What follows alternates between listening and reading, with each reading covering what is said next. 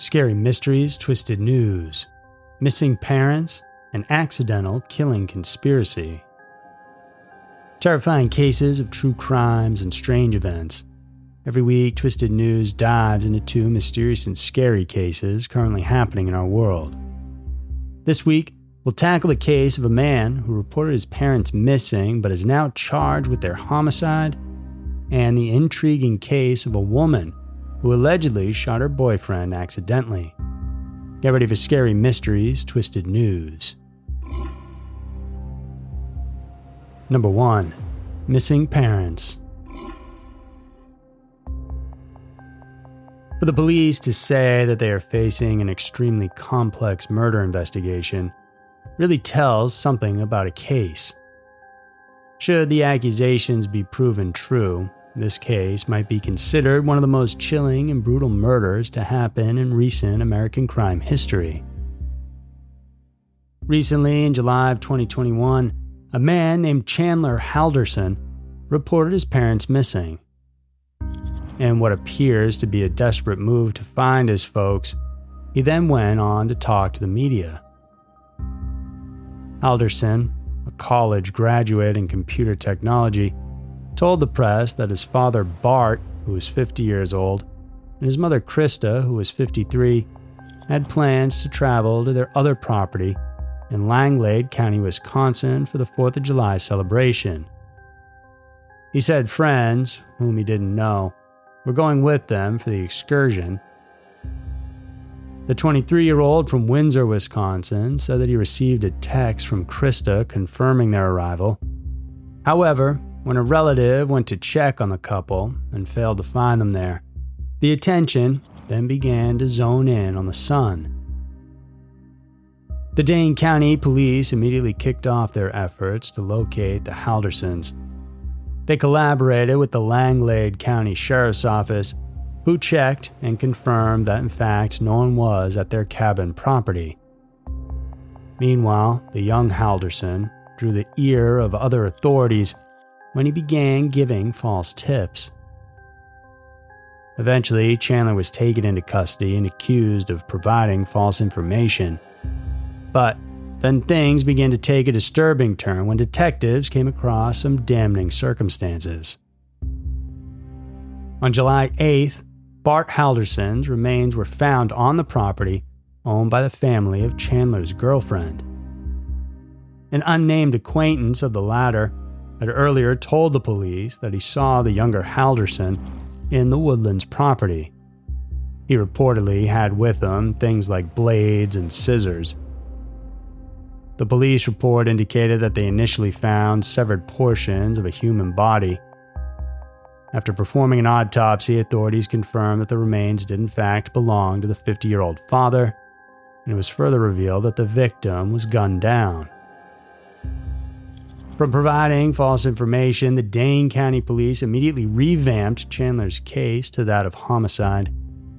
The Wisconsin native was held with a bail set at $1 million, and around this time, no one knew the whereabouts of the suspect's mother. But then came July 14th. The Dane County Sheriff's Department received a tip about a set of human remains found in the town of Roxbury near the Wisconsin River. With the help of the Wisconsin State's Crime Lab, local authorities were able to identify the victim as none other than Krista Halderson. Witnesses surfaced saying that they saw a person matching Chandler's description walking away from the river. The accused is now expected to face the same set of charges in the murder of his mother, and on top of this, Chandler was also indicted for kidnapping and hiding and mutilating a corpse. It is yet to be found out how the local justice system will act upon what is now known as the Windsor double homicide case. I guess only time will tell. Number 2. Accidental killing conspiracy. In any relationship, there will always be some disagreement between the parties. But, as they often say, love always wins, and things get sorted out eventually. That is, until they don't, of course. High school sweethearts Mary Catherine Higdon and Stephen Freeman hit it off when they were still young. After a time, they started living together. However, behind the facade of long-lasting love, there was hidden a vicious cycle of domestic violence, the kind that would only end up in tragedy. On August 1st, 2018, the Griffin Police Department received a dispatch call from 911.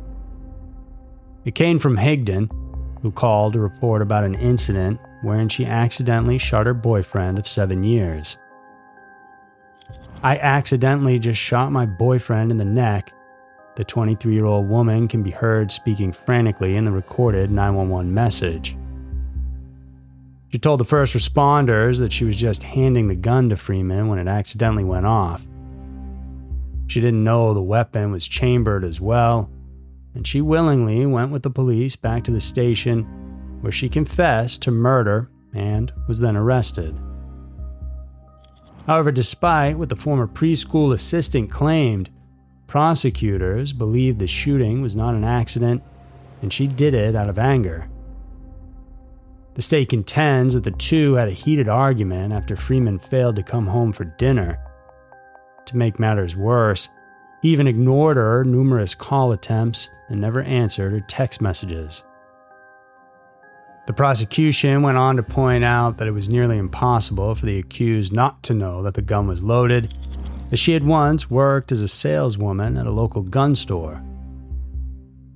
They then brought out some of the jarring details of the incident. Higdon apparently told the responding officers that she tossed the gun towards Freeman when it fired. She later changed that statement to indicate that she was simply handing the gun to her partner. Realizing the discrepancy of her words, the woman eventually broke down and admitted to having done it out of anger. More incriminating circumstances were presented to the court, including the allegations that she may have actually loaded the gun with the intent of shooting her boyfriend. The evidence at hand was the presence of cooking grease on the magazine and the slide of the gun. Prosecutors surmised that at one point the magazine could actually have been out, and that the accused may have loaded it into the gun and racked the slide. She was cooking a London broil on the night of the shooting. This explains the oily gun parts. Testimonies from friends of the deceased further painted a picture of a love affair that had turned toxic. In their sworn statements, Freeman's best friends revealed that it wasn't the first time that the woman had pulled the gun on their friend. It had happened several times before, like on April 21st, 2018, just 3 months before the fatal shooting. Stephen texted one of his pals the following message. "MK, meaning Mary Catherine, is running around screaming at the top of her lungs outside, and now she's trying to shoot me and herself." Despite the turmoil, the two remained tight, and for Freeman, his care and concern for Higdon prevailed. "He doesn't want her to go to jail," said one of his friends in an interview. During all these accusations, the defendant's camp insisted that Mary Catherine never pointed a gun at Stephen, that is, until that tragic night of August 1st, 2018. Her attorneys, meanwhile, counter-argued that if there was anyone who was abused, it was their client. In an interview, Higdon's lawyer said that the boyfriend appeared to be overbearing, telling her that she needed to be a certain way, showing where all the money's going every moment of the day, making her let him know where she's going to be every moment of the day. Attorney Jorge Carabajal said. As with physical assault, Carabajal said that the woman confided about that one time when her partner hit her on the back of the head, and he'd done it with such force that she flew out of the bed. The defense went on to uncover documents proving that Freeman had verbally abused their client in the past. The text came from Higdon's old phone. In there, the slain boyfriend allegedly threw hateful, horrible, and threatening text messages at her. He was apparently upset that the girl had slept with a common friend while they were on a break. And then came June 17, 2019, and Higdon finally took the stand at her trial. Her testimony blew everyone away. She revealed how the man treated her like a servant, ordering her to get his things ready when he needed them. She also talked about the Red Room, which is some sort of BDSM room, where couples perform sexually unusual things like bondage and whipping.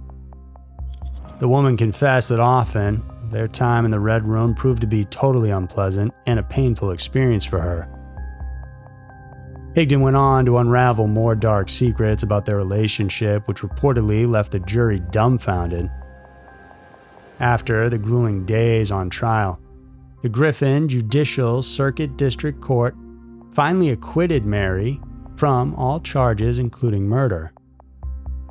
The decision shocked everyone, especially Freeman's family and friends. Higdon, now a free woman, has since relocated and moved to another unnamed state. Barring all the details of the case, what do you believe? Did Higdon intentionally kill Freeman? And if so, what could have forced her to do such a heinous act against someone whom she called the love of her life? So there were two of the most intriguing and shocking stories around. The world could be a crazy place, and Twisted News is sure to show you why. If you guys enjoyed watching this video, then please subscribe and hit the notification bell. We have 3 new videos coming out every single week for you guys to check out. I appreciate you tuning in, and I'll talk to you soon.